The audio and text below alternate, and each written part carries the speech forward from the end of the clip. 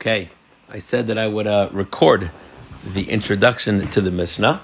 The problem is that I forgot to record it when I gave it live. But nevertheless, I will give over an introduction to the Mishnah. It'll be shorter than what I gave over live. And this way, we don't have to hear the other people's questions. We will sort of stick straight to the point. What is Mishnah? What does the word Mishnah mean? So let's go through it sort of step by step. We are familiar with the 5 books of Moses, Chamisha Chumshei Torah, the Torah which was dictated by God directly to Moshe, written down by Moshe at Har Sinai. We are also told that along with the written Torah, there was also many, many teachings that were given over to Moshe at Har Sinai. Teachings that explained the Torah. Teachings that were perhaps laws that were given in addition to the Torah that weren't hinted to in the Torah. Details of the laws. Laws that helped other interpretations that were sort of used to explain the Torah. Sort of the famous examples that the Rambam states, right? The Rambam says that, of course, there was an oral tradition that went alongside the written tradition. Because how else would one be expected to know what beautiful fruit one should bring over the holiday of Sukkot when the Torah just says, pre-eitz hadar, a fruit? Or how else would someone know how to slaughter an animal? The Torah just says, slaughter, like I commanded. Well, what does that mean? What part of the animal? What tool should I use? The Torah talks about tefillin, right? It uses a very vague word, litotafot. I mean, what does that even mean? So the oral tradition is necessary to understand the Torah. But that's just one aspect of the oral Torah. Again, there's the teachings which were said in addition. There is the oral interpretations of the Torah. This is what we call Torah Sheba'al Peh. And the Rambam says that the same way a Jew, must believe, have certain tenets that we believe in the written Torah in its source, we sort of believe in the source of the oral tradition as well. Now, this oral tradition stayed oral for thousands of years. The Torah actually, according to the Talmud, has a prohibition against writing down the oral tradition because some of the flavor is lost when you write down something that's supposed to be said orally. There's a certain nuance and understanding of a subject that one can only get when they hear it said over in a certain way. The way it's said, the tone that it's said, that gets lost when it's transcribed. So that's why there's sort of a prohibition in writing down the Torah. Yet, Rabbi Yehuda comes along, Rabbi Yehuda Nasi. Rabbi Yehuda Nasi was the greatest Jew, says the Talmud. Well, I shouldn't say greatest Jew, but the Jew that had, as the Jew with the amount of qualities that Rabbi Yehuda Nasi hadn't been seen since Moshe Rabbeinu. Rabbi Yehuda Nasi wasn't just the greatest scholar. He didn't just have great lineage as he came from the Davidic dynasty. He was also wealthy. He was connected to the Roman authorities. He was respected by a few of the Roman emperors or agents, that were sent to Israel, most famously Antoninus. Rabbi Yehuda Nasi was the perfect person, the perfect leader, and the perfect teacher to compile the Mishnah. So what he did is that he took all the teachings of the 300 years before him, the arguments that took place, because in addition to the laws that had been transmitted from Moshe, and those are generally not disputed, as those traditions are ironclad and clear, says the Rambam, but there were also things that weren't necessarily stated clearly to Moshe Rabbeinu orally, and weren't necessarily part of the tradition.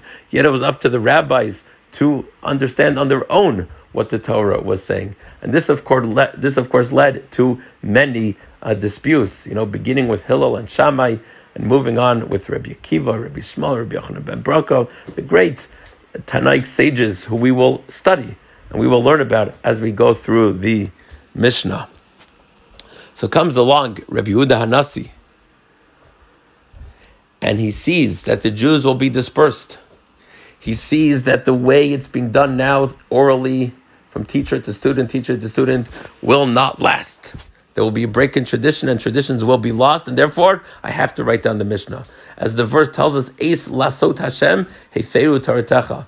There's a time, sometimes comes, in order to do the will of God, you have to overturn the Torah. Meaning, the Torah says not to write it down, but there's something called an Eis lasot Hashem, which only Rabbi Yehuda Hanasi can apply on his own. It says the Torah wants me to write down the Torah.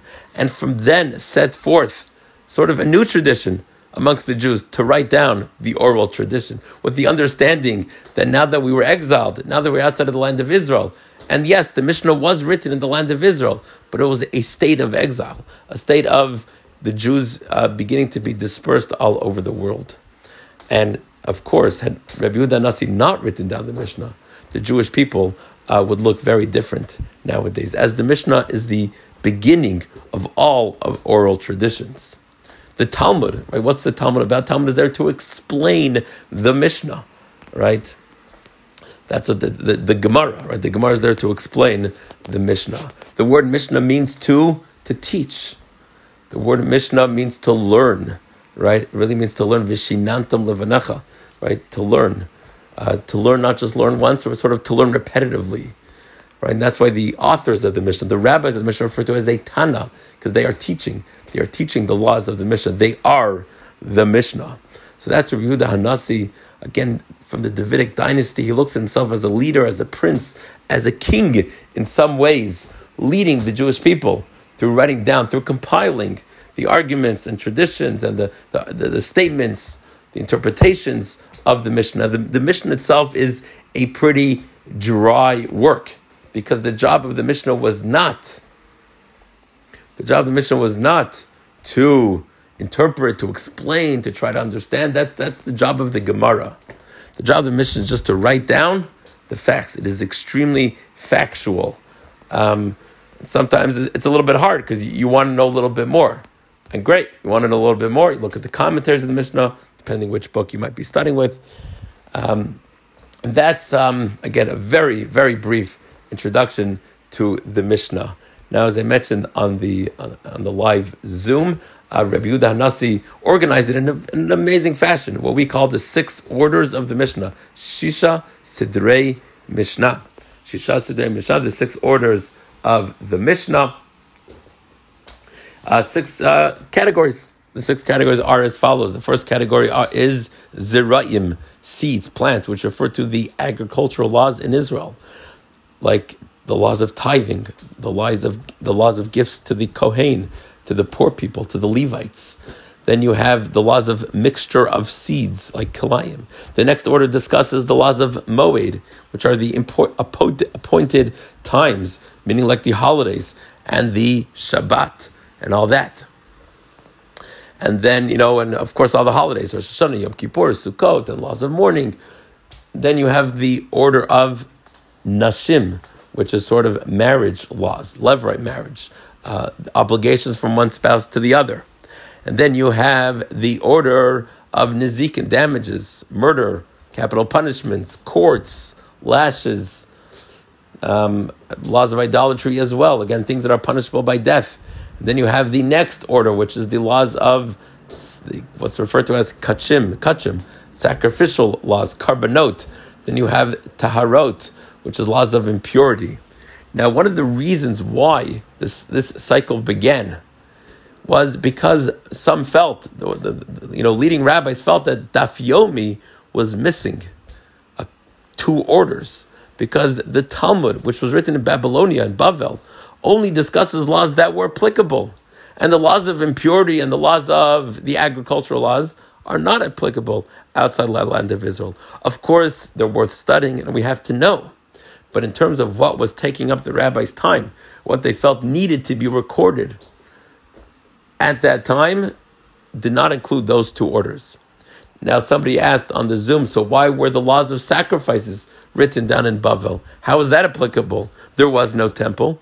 The answer to that is that the Talmud teaches that although we don't have a temple to bring sacrifices, through the study of the laws, it's as if we have brought the sacrifices.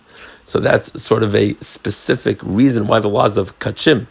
Again, this is the Babylonian Talmud. The Jerusalem Talmud, of course, discusses all 6 orders of the Mishnah. But that's not what we usually study. So back to the Mishnah. The Mishnah covers all 6 orders, of course. Rabbi Yehuda Nasi wrote down the oral tradition, which interpreted the entire Torah. There's, of course, more to be said. I guess one more point is that it's, of course, helpful not only to listen to the recordings, but to read along. Sefaria is always a great source. Sefaria, you don't even have to look and find the Mishnah, which we are supposed to study for the day. There's a tab on the front page that says Mishnah Yomi. And through that tab, you will know immediately what are the Mishnayot of the day. So I think that will do it for our introduction to the Mishnah. I wish you all much hatzlacha, and I commend you in your yearning to know the entire Mishnah.